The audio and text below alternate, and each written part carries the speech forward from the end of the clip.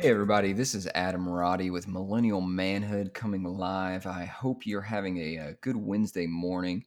Today I'm actually really excited to one be hosting again. It's always a pleasure to do this, and anytime Yavitsa demands and or asks me to fill in for him, I usually do it with some at least a small degree of excitement. Today I'm very excited to have a good conversation with one of my good friends, Shraven. He went to law school with me, and we're also both University of Tennessee graduates. We've got a good amount in common, but I think probably more than anything on this podcast, I care more about what we probably don't have in common. Shraven, why don't you go ahead and introduce yourself? Adam, what's going on, man? Appreciate you having me on today. Hey, no problem. Cool, yeah. Start, man. I grew up over in Sevierville, Tennessee, about 45 minutes out of Knoxville. For those who don't actually know where that is, I kind of have to tell people sometimes that I grew up in Dollywood. That's about as reference as we can get for it. After high school, I graduated there in about 2009. Attended the University of Tennessee in Knoxville. Graduated with a real lucrative degree in political science and public administration. Survived a lot of terrible football years. Decided I was a I was a glutton for punishment, and did 3 more years at Tennessee for law school. Graduated in 2016 from there, where I met Adam.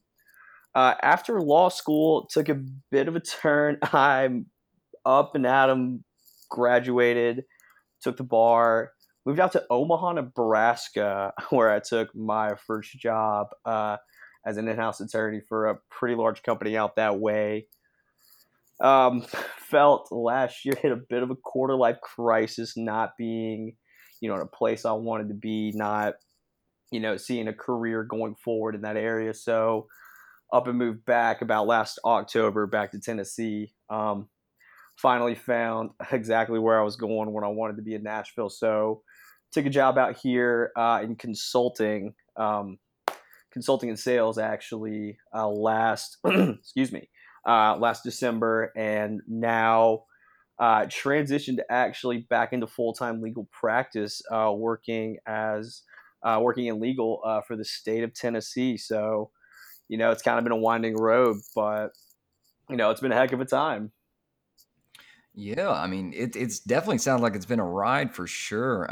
Not to get too deep too quick in this, but tell me a little bit about what went into that quarter life crisis. I mean, I think I think most men, especially, are defined by these kind of moments where they were on a path and then suddenly that path didn't seem right anymore. Um, Yeah, honestly, you take a job on a whim. You look at it. I had a couple of prospects coming out when I graduated law school, which, in the way the legal market was, as you were in it with me, it was tough. So, you looked at your options and you say, what's a good move for me long term?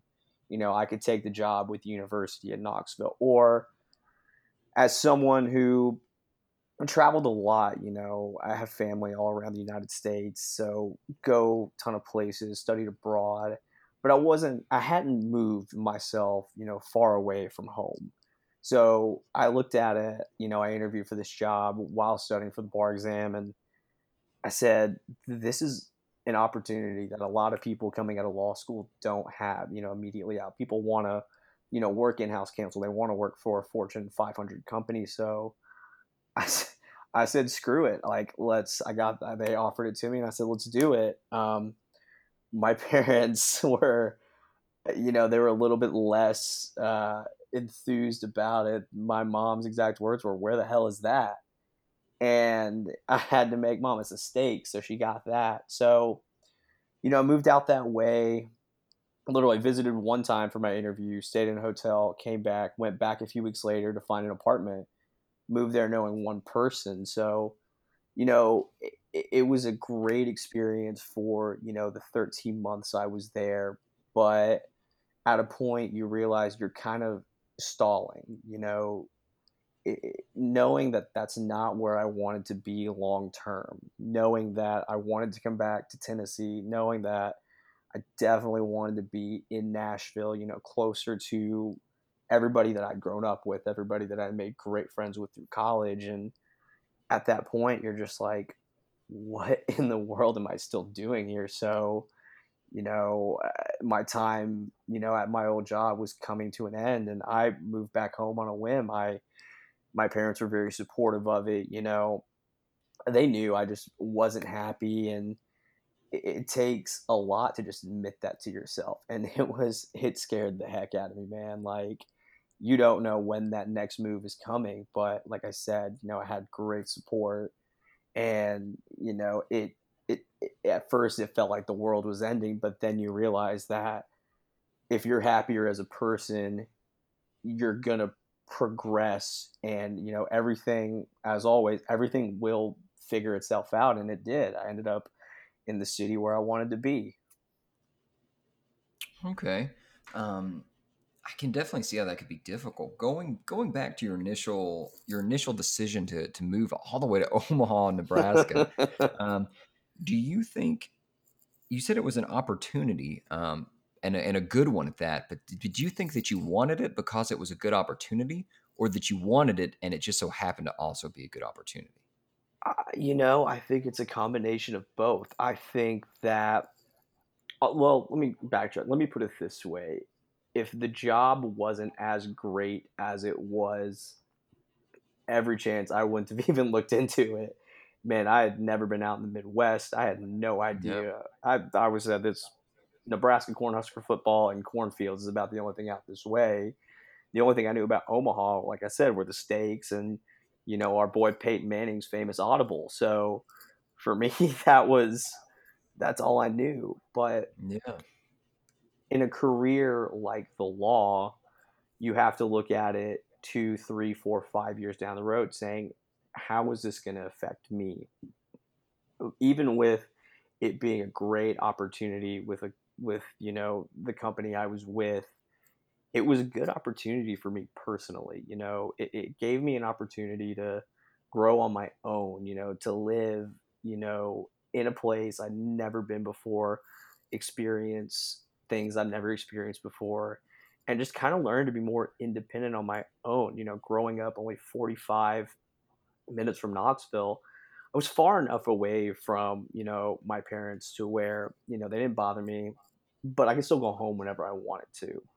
Hmm. You realize when you're 15 hours away, 18 hours away, you grow as a person. You learn to kind of adapt to situations as much as you can. And you know, while I'll never forget, the time I had there. I made some of my best friends there. I think the crown jewel for me of that entire experience, past, the legal experience, past how it's going to look on my resume going forward, I grew as a person. I matured more than, I think my family even imagined. And then I just hit a wall. And once I hit that wall, my mom just looked at me and she said, "Are you okay?" And I said, "Yeah, I'm fine." She's like, "Are you okay?" And I was like, "Yeah, I'm fine." And she called me one day when I got back there and she's like, "Are you okay?" And I was like, "Honestly, I'm not fine."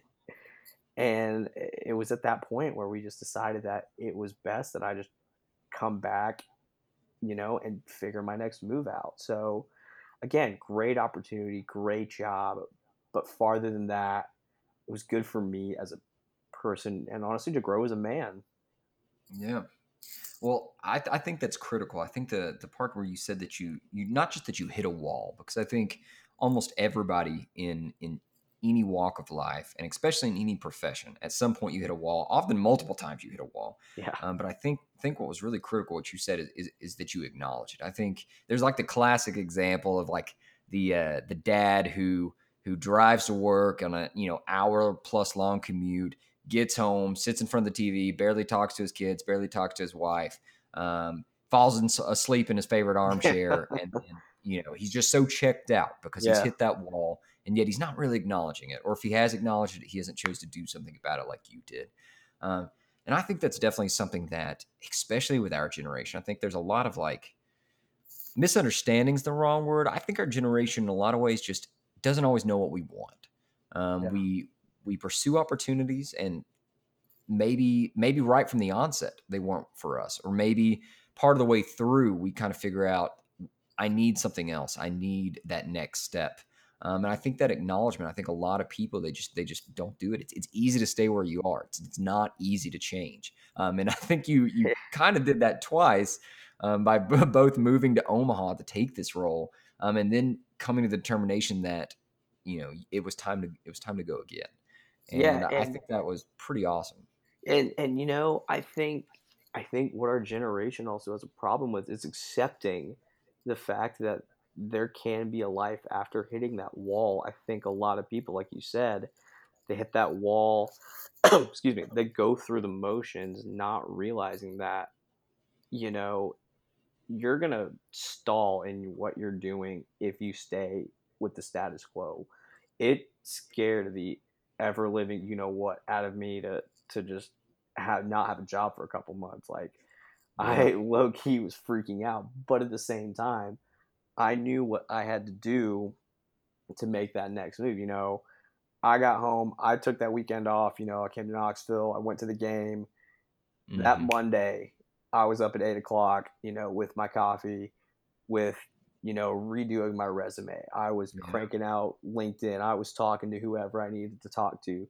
Open my job search up to Knoxville, Nashville, Charlotte, Atlanta, just cities where I knew I could see myself, knowing that Nashville was number one, but Yeah. being open to the opportunities around. And I think that's something that our generation just needs to realize, is that you can hit that wall. Everyone's gonna do it. I think it's a natural thing for people our age, still in the relative beginnings of their careers, that like you're gonna stall, but it's okay if you can accept that you're gonna stall, but you can move forward from it. The opportunities are there, and I think just being able to acknowledge it, to accept it, and to go get it is the mentality that I think a lot of people in our generation just they're scared of it. I mean, I agree 100%. I mean, I think way too many people get so hung up on the low hanging fruit kind of mentality, and I think there's definitely a time and a place to go after that low hanging fruit. I mean, if you've been jobless for a long period of time, it's probably just time to get employed and and Yeah, figure out what the yeah, next step is those while bills you're gotta getting that get paycheck. paid. Yeah, yeah. But I think it's so critical what you were saying, about keeping your eyes open for all other opportunities and not just getting stuck, not just hitting that wall and saying, "Well, this is me now. This is my life. I'm done. This is everything I have to look forward to for the rest of my days." Um, and I think it's easy to, once you've been doing. How long were you in Omaha? I was in Omaha from September of 2016 to October of 2017, so right at 13 months. Okay, okay. So I'm sure it didn't happen immediately, but I'm sure it could have also been potentially easy to just, even though you hit a wall and you weren't, you knew you wanted to do something else, to just kind of chill there, just not Yeah, make the hard decision to move back. it was a progressive decision, for probably about 3 months, where it had been crossing my mind. I'd been applying, but you know, as we're kind of well aware, as two people who were in the job market, in very very similar fields, when you're 15 hours away, jobs don't want to have you. How are you going to come out for interviews? How are you going to take off work, excuse me, to go interview for these jobs? So being so far away was at my detriment so many times. I could have applied for a job in Omaha or Lincoln or Kansas City and been in pretty good consideration for it, depending on what it was. But where I wanted to be, 15 hours, it was tough to find. You get a call every once in a while, and they'd say, "Hey, look, we're going to be honest with you. You're pretty far away. We're kind of only trying to keep it to local candidates. A lot of jobs aren't going to pay the relocation fees. So, you're put in the back of a pile unless you are just the number one standout, can't miss, once in a generation LeBron James type candidate." They might even pay for that person, because that's money that companies aren't going to front. Law firms aren't going to front for that. So it's difficult, but again, it's a progressive process. And again, and I had the support, to do what I did, and it brought me here today. And I think that struggle and that, you know, like I guess I kind of called it a quarter life crisis at 25. It helped me grow going forward, and I can see that now. And people ask me all the time, well, how the hell did you do that? And I said, it scared the crap out of me, and it scared the crap out of my parents. But we worked through it. We figured it out. We put our nose to the grind. We interviewed, and it brought me to where I am today. And it's been a heck of a ride. It's a scary ride, but I've loved it. I've grown. It's been awesome. And you can say you survived a quarter life crisis without having multiple car payments still left on like a Ferrari. So Yeah. I think you're a step above a lot of people who go through these We'll crises. save At least that. men. We'll save that for the three quarters life crisis at 33, when I'm like, all right, got to Okay. get another job now. Let's do this again.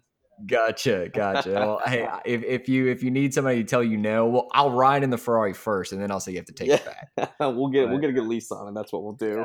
there you go. For those of you, just as a small note for everybody listening, the idea of Shraven moving, far from a lot of the people that he's known and established relationships with, for some people it might not sound too crazy. I just took a job somewhere. I didn't know anybody, but I did. But if Shraven were an insect, it would be a social butterfly. Um, Shraven is the ultimate people person. I don't know if I've ever met somebody who I can meet someone random in a general 75-mile radius and say, yeah, I was talking to my buddy Shraven the other day, and they say, oh yeah, Shraven. Um, it's uncanny. The guy has a good, really great knack for building relationships and really just staying on the forefront of people's minds. It's uncanny, really. What Adam Um, doesn't tell you guys is the back end of those conversations. We're like, oh my god, that guy. Like, seriously. Yeah, and then they say you're a saint. So it's a back and forth. It's a roller coaster of Shraven. That might be the title of this podcast: a There roller we coaster go. of Shraven. But to move things along a little bit, I know you mentioned your mom a few times. Um, and speaking of roller coasters, we went from that to this. And you mentioned your mother a few times, and it sounds like at least on some level, your relationship with her or your parents has been pretty important to you, or maybe even formative, should I say, over the years. Would you agree with that, or? Absolutely. It, it's one of those things where, like, my parents rode me growing up. A lot of academic pressure, everything like Yeah. that. Obviously, it's fantastic. At the time, it sucks, but, like, going forward, you're like, all right, like, making straight A's is actually very important in high school. So, You wouldn't. you wouldn't think, and now it's just like, oh crap, I gotta get into college. Now they encourage it through college, and they encourage it through law school. No, my parents have been, a huge part of my life. My parents, obviously, they're immigrants from India. They moved here in the, late '80s. They worked their asses off, to give us a life, give me and my older sisters a life, here in the States. And I couldn't be more thankful for what they've done. And just seeing their work ethic, as I grew up, and them, pushing us to be the best we can. Now, granted, I didn't become a doctor like they wanted, but I always say, you got a doctor and one sister, you got a sister in business. I was like, and you got a lawyer. I think anything trifecta should be good enough. But Wow, that is a powerful yeah, combination. it was pressure, but it was good pressure. And it, it's been fantastic. My parents were devastated to a pretty, like, crazy point when I was like, I'm moving to Nebraska. It's not as Yeah. sexy as New York and California, but it's a pretty good job. And they're like, okay, like, it's fine. And Were they I more was concerned with you? Oh, go ahead. no, go ahead. I was just going to say, were they more concerned with the fact that you were moving a good distance away, or that it was Omaha versus California? I think they were more concerned that I was moving to a city that they had not really exactly ever heard of outside of the state. Yeah. So, And I don't blame them. A lot of yeah, people in our generation might not have heard of Omaha or the whole state of Nebraska. I wouldn't put oh, it past people. our Vol fans will know Nebraska. Our Vol fans will know Yep. Omaha because of our boy Peyton. But Oh yeah. yeah, I have family members who are like, "So how is Oklahoma?" And I'm like, it's great. Whatever. It's fantastic. It'll work out for me." But I think the concern for them was I moving to BFE, a town, a city that they never heard of. It's just a city Yeah. that I interviewed in, found an apartment in, and then moved there. I knew one person in the entire city, and it's a girl. The same company hired a girl that I graduated with law school. So that familiarity was fine, but other than that, it was starting from scratch, and my parents were legitimately concerned. If I moved to Washington D.C., they would have been like, "Okay, he's in D.C., like he'll be fine," or California, like, "Oh, he's got a sister there." Like, I Yeah. think those would have been a lot different of a situation. But me being the youngest, my family would say I'm the spoiled one. I being The baby. the baby, being 15 hours away after being so close for so long, Yeah. my parents were legitimately concerned. But oddly enough, they encouraged me to come back when I hit that wall, and they were fantastic throughout. They said, "Look, we know you're not gonna slack off, overstay. You're welcome back home. You're always welcome here, obviously, but we're gonna make you put your nose to the grindstone if we don't see it out of you." And I I didn't want to do that because I know that they raised me better than to slack it off like that. And 60 days later, I was gone. And then mom goes, "Oh, why don't you just stay some more?" And I was like, "I got to get out now. I'm done with this." I don't blame you. Well, you've mentioned a good amount about how your parents raised you and how that's affected your everything from your work ethic to your own kind of sense of drive. Um, do you know, or could you talk a little bit about where or when or what really began shaping your idea of what it is to be a man? Because obviously, obviously, this podcast is called Millennial Manhood, and so shockingly enough, some people listening may just be completely surprised by this whole concept that occasionally we talk about what it means to be a man on here.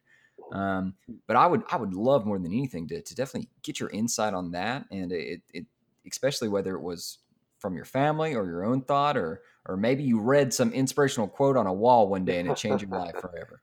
you know, I think that definition to me is still growing. I think, watching my parents, work here, in a new country, to like I said, give me and my sisters a good life here.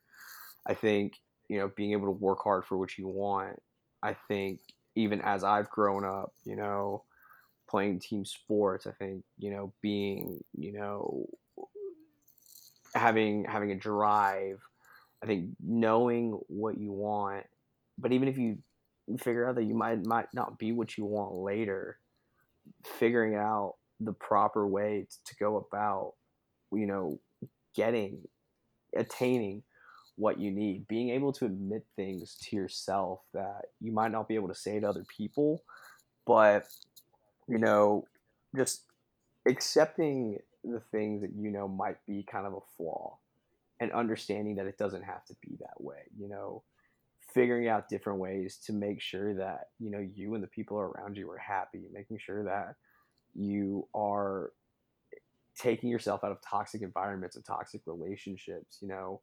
These sound like all basic things that can shape us into being great men and women, but a lot of these things hold us back from reaching the potential that we can reach. So you know it, we're still young, so things that might shape being a man growing up, we're still going to learn that.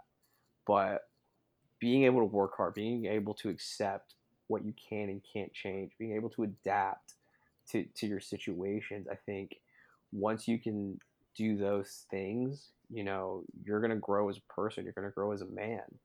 and the stigma behind people not being able to accept things that are wrong. People that stay with the status quo when they know that there's something better down the road.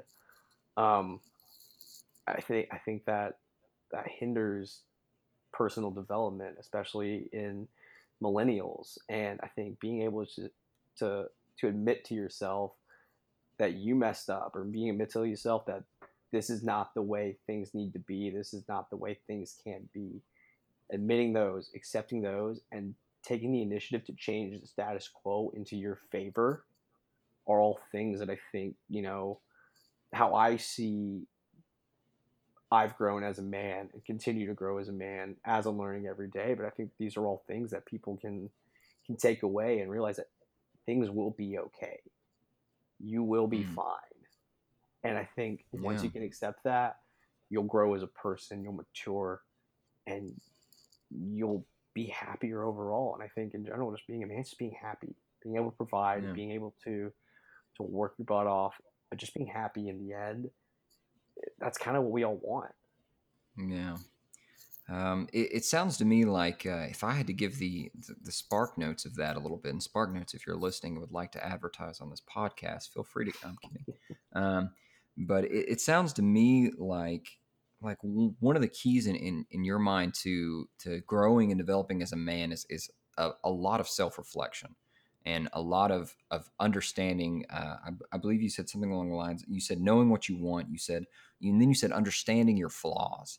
A lot of people can tell you what their flaws are, but not that many people can truly understand their flaws. And I may be perfect, but I'm sure there's a lot of times in your life where uh, you can say something along the lines of, let's say somebody says, I'm a bad public speaker. It's just not my forte, so I just don't do it. Um, I think I think that's a critical flaw for a lot of people. I think the flaw is way more in stopping there in your kind of self analysis than just having the flaw to begin with. I think when people just limit, I think to simply stop there at your own self reflection is limiting yourself far more than the flaw could ever do. Um, and I think that's something that's been pretty powerful. I know in my own life, and it sounds like it's definitely something you've focused on a lot.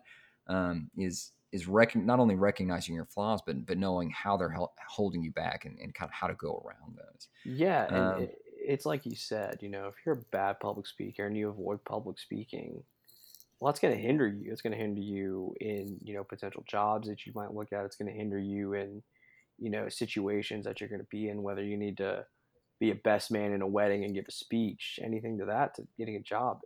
It's going to hinder you. But understanding your flaw and knowing that it can change, knowing that you can practice that and it can become a strength. And I think being able to understand that it doesn't end with the flaw, that your flaw can become a strength, is something that I think, people, our age and the millennial generation has trouble understanding, but it would do wonders for a ton of people if they could even just accept it and say, okay, little practice here and there, and then they'll figure it out. what do you see? I mean, we just talked about it a little bit, but what do you see as a problem for men our age, whether they're a little younger, a little older, maybe they're in college, maybe they're not? What do you see as a big problem right now, and what do you don't necessarily have to have a solution for it. I don't think anybody ever has a has the surefire solution. Otherwise, we'd probably be making millions off of who knows what kind of idea. Um, but I don't know. I mean, I feel like just walking around these days, no matter where you are, or interacting, or seeing a million different things on any form of social media. You see a lot of reoccurring things. But what do you see are some of the problems or these walls that you've talked about that a lot of men are experiencing right now? I think, truth be told, there's two, and I'm going to be blunt about them. Go, I please think, do. I think people our age, men our age specifically, are lazy, and I think we have trouble being honest with ourselves and the people around us, and that could go for excuse me, any situation we can think of. I think it goes back to what we said earlier. You see that flaw, but you're too lazy to fix it, or you just don't want to do it. It's just complete apathy. When you know it could benefit you going forward, you just choose not to do it. I don't have time to do it. I'd rather do this. I'd rather do that. Like, you can fix it if you really put your mind to it. And it doesn't take much to, well, to go back to the example of being a public speaker, it doesn't take much to learn how to be a good public speaker. If you have a mirror and a speech, it's my opinion that you can do it. Now, I'm not a speech expert by any means, but that's how I learned to do it. I talked in a mirror, I talked in the shower, I talked people's heads off, and for me, it worked just fine. And then the back end of that is I just don't think people are honest with themselves, which can go hand in hand with people being lazy. Oh, I'm not that lazy. I'm just busy. Well, you're not busy. You spent 5 hours playing Fortnite till 4 a.m. when you could have slept and woken up in the morning and gone on a run. And, oh, no, I was busy. I think Yeah. I think when you lie to yourself about things, you keep the status quo. And I know we've talked about that a lot. I've definitely said that a lot, but I think that's the struggle is everyone's keeping it going with the flow, keeping everything, in a straight line. Life's going to take you in a windy road. You're going to go up, you're going to go down, you're going to go side, you're going to go to the other side, you're going to fall down, you're going to trip, but that's okay. All of those things are going to make you better going forward. And I think if you're honest with yourself about life not being a straight trajectory, that it's going to wobble, wobble, wobble, wobble, it's okay. And I think we have problems admitting that to ourselves and being honest with ourselves about that being just a part of life. Why do you And think that is? Why do you think that men so I feel like so much more easy. I mean, there's you can look up 1,001 statistics out there, and when you compare men and women, men are simply not as emotionally intelligent as women. It's science is pretty clear cut on that. Obviously, there's differences and variances and stuff like that, and maybe that's a part of this. I don't know. I'm not gonna um, you know yeah, make assumptions on that, but why do you think so many men and myself included? I mean, I try to catch myself on a regular basis. I mean, I think the worst lies are the ones you tell yourself because you're going to believe them and you're going to live your life based upon something that's false. And um, yeah, why do you think that is? Why do you think so many men are telling themselves these lies? Whether it's like I don't have enough time, or like you said, no, you're just playing Fortnite all day. I You do have enough time, you're just not making it. I think it goes, but I think we're scared. I think we don't know what's going to happen on the other side if we choose to make the if we choose to be honest with ourselves. Nobody wants to hear the bad news about themselves.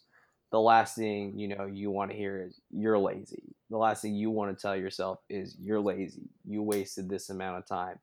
And I Yeah, think men just have problems accepting that, we feel like, oh, we're in our mid 20s. Like, this is what everybody does. Like, everybody, goes to work, goes to happy hour, goes home, plays Fortnite, might do 15 push-ups, 15 sit-ups before bed, and lather, rinse, repeat the next day.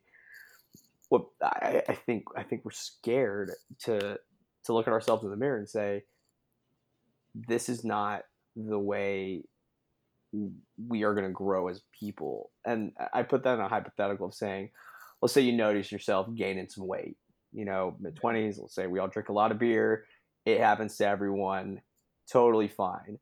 But let's say, you wake up one day, you go to work, go to happy hour, you go home, play Fortnite, you do 10 push-ups, 10 sit-ups for bed, lather, rinse, repeat the next day. The next morning, put your work pants on, button pops out. What do you look at yeah, yourself? Nobody wants to admit that if those same habits are not great habits to have. They don't admit to themselves that I need to go to the gym. They're gonna say, "Oh, these pants must be old. The button popped out. No big deal. Let's try another pair." And they'll say the other pair works. It's like, okay, these are fine. We'll take these two, yeah. get them altered and everything like that. Hard truth is, you've gained some weight. It sucks. No, but you don't want to admit that to yourself. You want to put the flaw on something else. You want to put the fault on something else when you know the Because reality is you drank Mountain Dew, played Fortnite, did 10 push-ups, drank 5 Budweisers at happy hour, and that could contribute to the issue if you're doing that 3 or 4 times a week. don't tell me that, man. Don't tell me that. I can't handle that. But no, I mean, I agree wholeheartedly. I mean, it's way easier to put the blame on an external force that is less out of your control. And I think you see it time and time again. I mean, pretty much anybody that's listening right now, I would imagine, can think of some example in their own life or someone that they know where there's a clear problem, and it doesn't have to be something major. It could be something way less serious even than just gaining some weight. It could be something like you said about Fortnite. For those of you listening, if you don't know what Fortnite is, Fortnite is basically the most popular video game in the country right now, sweeping the nation. But It's an epidemic. yeah, that is definitely a very appropriate term for it. Um, but you probably know somebody who is constantly doing something. Maybe they complain a lot about it or the results of it, and maybe you've brought up, hey, it's probably because you're doing this or you're not doing that, and they're the first person to say, no, no, no, it's actually for reason X, it's for reason Y, it's for this whole laundry list of things that they can kind of come off and justify super super quick. But the only common denominator between all those reasons is that most of them, if not all of them, are not directly in their control at all. And I'm guilty of it. I'm sure Shraven, I'm sure you've been guilty of it before. I It's was probably it's guilty of it yesterday. It's fine. exactly. I mean, I don't know how many times where I've told somebody, I don't really have the time to do that, and then I think back on the day and all the time that I spent wasting doing something that really wasn't that beneficial to my life, watching the latest show on Netflix, doing who knows what. And I think that's a real common thread right now, especially with men. I mean, I think I've seen a few articles lately that talking about a lack of purpose in men or a lack of drive. Gone is the greatest generation. It's a bunch of, like you said, lazy millennial men out there it's who are finding it a lot easier to say that they can't get their life in order or do something that they should be doing because of something that's out of their hands, rather than the fact that it's completely in their hands and they're just not doing what they need to do. And it's not something that's focused on just a group of people or certain people. It's everyone. It's Adam. Oh It's yeah, myself. It's Adam's friends. It's my friends. It's everybody. yep. So don't think this is centered to you, the listener, who's thinking about this, saying, "Oh my God, like this is me." It's not just you. It's literally anybody you can think of. There's probably at least one thing in their life where they're just not admitting to themselves that they could be better at it. It's the way things are. It's 2018. It's the norm. So you're Yeah, not alone in this struggle.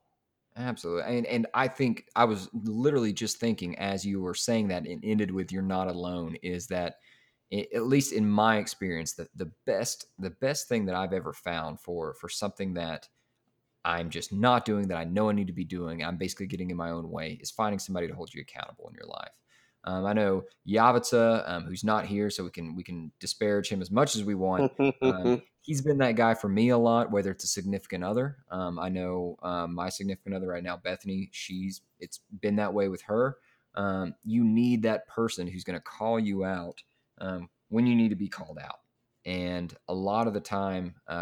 It's somewhat of a harder conversation. You don't want to hear it at first, but generally 24 hours later, you're thanking them. And you're thanking them because they did something that you couldn't do for yourself, even though you're the only beneficiary.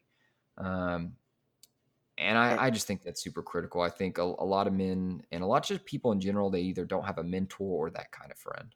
it's not a conversation you're going to want to have. It's not a conversation, Adam and myself want to hear, but it's a conversation that needs to probably happen. And like I said, you're going to hate it at first. You're going to be like, oh, whatever. Like, you're wildly untrue. And then it happens again, and you're like, oh, crap, they might be right. So taking it, taking constructive criticism is the best way I can put it. Don't take things the wrong way. If someone's trying to hold you accountable, it's because they care about you. It's because they know that you can do better than you're doing. So it's nothing to get offended over. It's nothing to lash out at. Take it with a grain of salt. Think about it and say, okay, you know what, maybe they're right. Maybe I should try what they're saying. They obviously, like, they aren't saying this to talk. They aren't saying this to toot their own horns.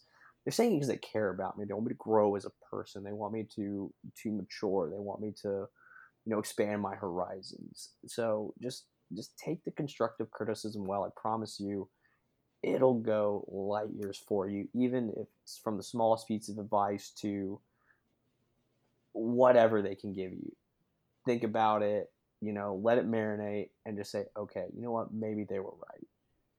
And then just I go forward from there.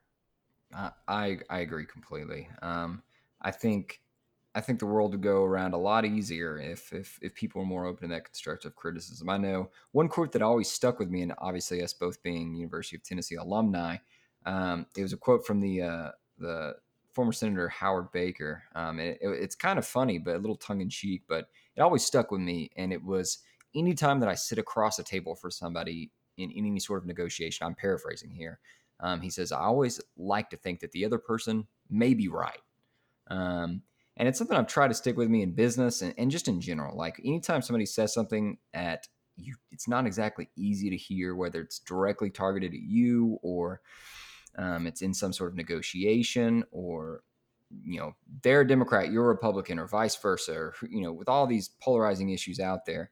Um, if you start the conversation, and it started to really change my thinking from, they could be right, I could be the wrong person in this situation.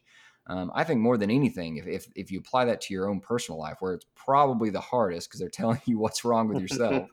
um, I know it's definitely something that I need to work on, because there's definitely a lot of times where the last thing I want to hear out of someone's mouth is how I should be doing something. But I truly think that is one of the key secrets. That's not that secret to really improving in life, and figuring out where your weaknesses are and where your strengths are even. Yeah, and you don't have to go to law school to think in a negotiation that the other person might be right. Like, Adam and mine's backgrounds. Obviously, Howard Baker's a great UT alum. It's a quote of his, but at the same time, Adam went to law school. I went to law school. This might be the most, the mentality that we all, had is, we're always right, whether, you're in a mediation, or whether, you're going to court, or for anything like that, anything from a moot court competition, what does everybody want to be right? And that's just kind of the mentality that, we were kind of brought with, but that doesn't mean that everybody shouldn't have that mentality. You don't need to go to law school to think somebody else might be right more than you. Being able to accept that you aren't the smartest person in the world, that somebody might be looking out for your best interest aside from yourself, maybe aside from your immediate family, even if it's just a friend. They say these things because they care about you. They want the best for you. So, it's like we said, they might be right. So think about it. And then if you think that it's something you can improve on, then you're better off for it going forward. And sometimes they may not want the best for you, and and I think you'll definitely find that in whatever occupation you pursue, more than most other Yeah. scenarios. But there's some people who, the only reason they're criticizing you is because they don't like you, or they don't want the best from you. But it's an even harder pill to swallow. But they could still be right. They could still be criticizing something that's valid, and Yeah. that's a whole nother conversation in and of itself. Is how not to punch them in the face. Yeah. Um, but I guess to move things on just a little bit, we're getting a little short on time here. Um, this is, I guess, to end it on a little bit of a different note. Shraven, this may shock you, but you're brown. Wait, really? Yeah, that's what I'm saying. I don't know if you've checked lately. Maybe it has had a big influence on your life. Maybe it hasn't. I don't know. You live in Tennessee. You live in the South. There's a lot of stereotypes about how people of color, or people who simply aren't white, are treated in the South, and how they have different experiences than other parts of the world. Has that been in any way a shaper of your life, or your thought process? If there's probably two things I can say to that. Probably about three things. One, I've been, very, very lucky in that. I've not experienced any outward. I'm just gonna boldly say I've not experienced any outward racism towards me, Okay. and I'm very, very lucky for that. Now, with that said, I developed a very, very thick skin when I was younger. Mm, Fourth and fifth graders say a lot of things that they don't know what the heck they're saying.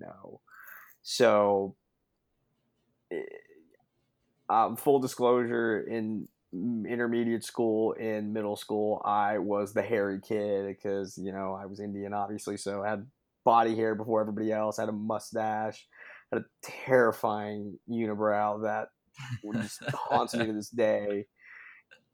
And I, people would say, "Oh my gosh, you're so hairy," and at that age, like, I didn't know how to take it. And my mom would just say, "Oh, they're jealous," and I'm just like, "Oh my god, you're right." And then I got older, and I was like, "Oh my god, now they really are." When we're like yeah. 20. So with that said,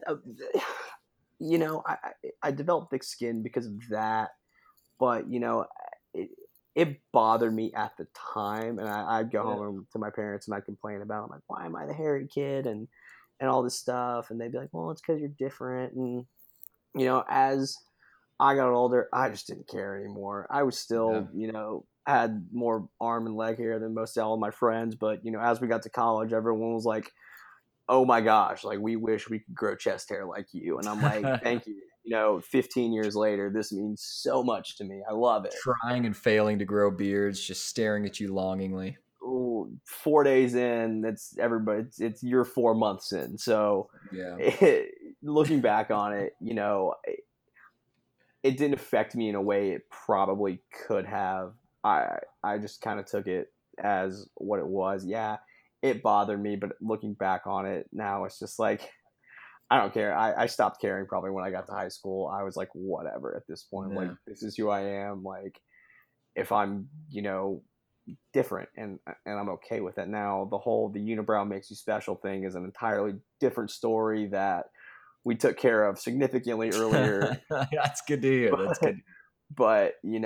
I accepted it. And I guess the one thing that I will say is, we were very, very young, back on 9/11, and I'll never forget, I got picked up from school that day from my mom, and the school didn't really tell us what was going on. They were just saying there was a tragedy coming over the intercom. And, again, we're 8, 9 years old, and we're so confused. Like, I guess I was about 10 and 9 actually. And we're just like, we don't know what's going on. I get in the car, and mom tells me what happened. And she goes, if anybody says anything to you that's really mean or hurtful about, the color of your skin, or calls you a name, like, Yeah. you need to tell me, because again, in my school, I might have been the only Indian kid in my school at the time.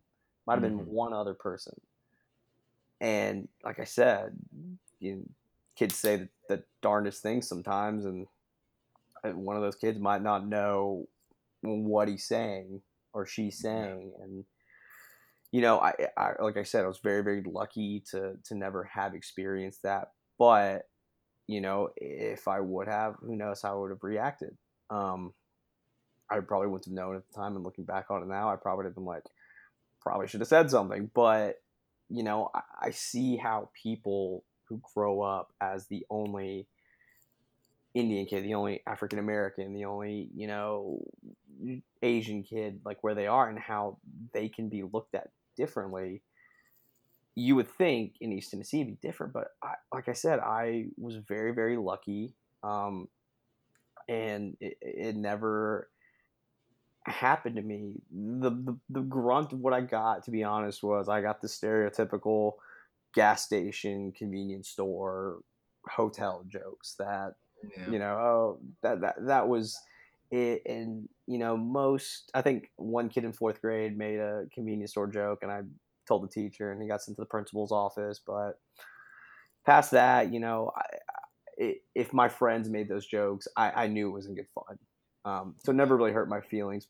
But with that said, if somebody else would have done it, somebody I didn't know, somebody who I knew was outwardly had a bias, um, I think I would have reacted a lot differently. I think I mean, correct me if I'm wrong, but I think a big part of that is intent. I mean, like you said, with your friends, the goal and the purpose and the intent is to by no means hurt you or disparage you. Whereas a stranger, it's usually a little bit more indicative of what they're how they actually feel towards you or people similar to you. But I mean, more than anything though, it is uplifting to hear that you had a better experience, and you were very lucky and blessed in that regard.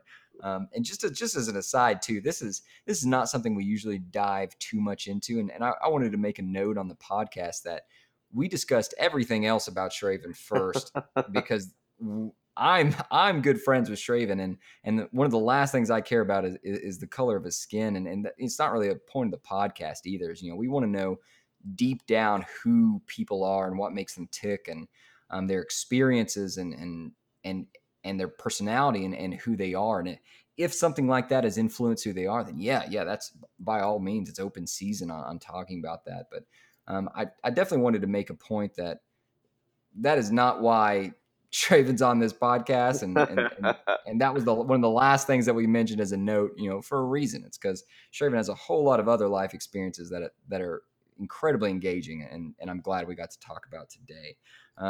One of the last questions though we always like to ask, and I think I forgot to ask somebody once, and I'm sure Yavitsa didn't tell me about it, but was a little mad at me for not doing, is if you could go back in time and tell little Shraven with the unibrow one or two things to help him, or to really set him on a good path. Not that you live some horrible life, but if you could tell him one or two things, what would you say? I would tell him to wax his eyebrows about 5 years earlier than he did. No, oh man, little me. If I could tell little me at least one thing, it's what I've harped on this entire podcast. Just be honest with yourself.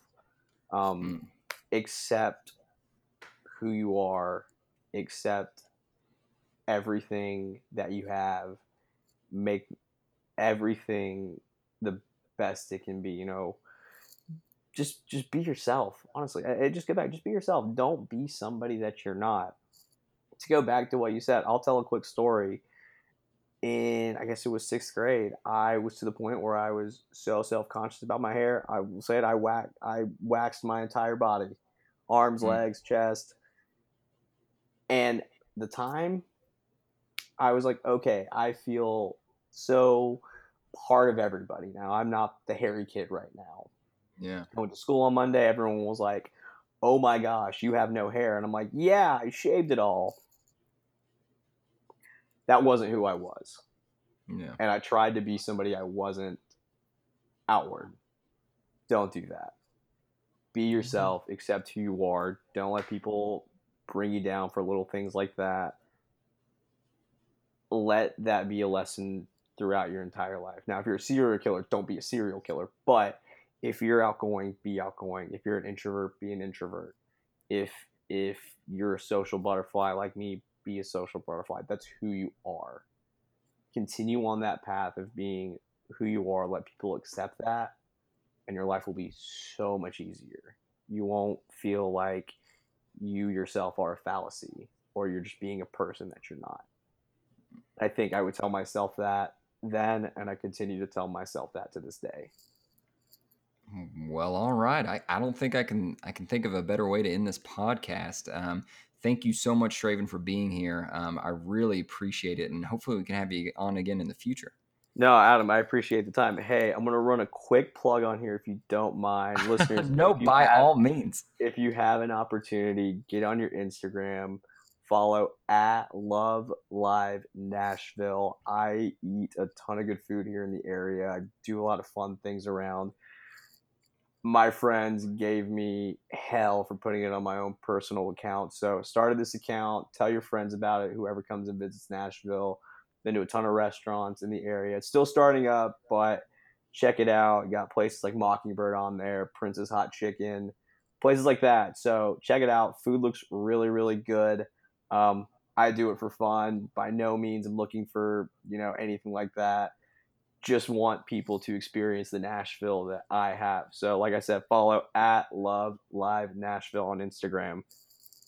All right, at Love Live Nashville on Instagram. Yeah, everybody feel free to give a follow. And Shraven's definitely the kind of guy that you can reach out to, and he is always going to message you back. And he's a really great guy about that. But other than that, um, thank you so much for listening. As always, we really appreciate this. I'm very happy to be on again and have the chance to do this. It's definitely something that we really enjoy. But one of the things that helps us the most, more than anything, really, is your feedback. We are in desperate need of feedback on how we can improve this, the types of guests you want to see. If you want to see Shraven 12 times a week, I don't know if we can do that, but we could probably do at least half. But other than that, please send us your feedback. You can email us at millennialmanhoodcip@gmail.com. Once again, that's millennialmanhoodcip@gmail.com. Also, the stereotypical, drop us a like, rate us 5 stars on iTunes or whatever podcast medium you choose. We're pretty much on all of them. And share it with your friends. You know, if there's a particular episode you think somebody would enjoy listening to or may need to hear, please, shoot them a share, post it on Facebook, tag them. Or if there's anyone, like I said, that you want to see on here, let us know. We're trying to improve this as much as we can. We're always trying to get this better. And we're just trying to make this a really cool experience and turn it into something really great. Other than that, I hope you all have a great week. I'm excited to be on this podcast once again. Look forward to more episodes in the future. Thank you.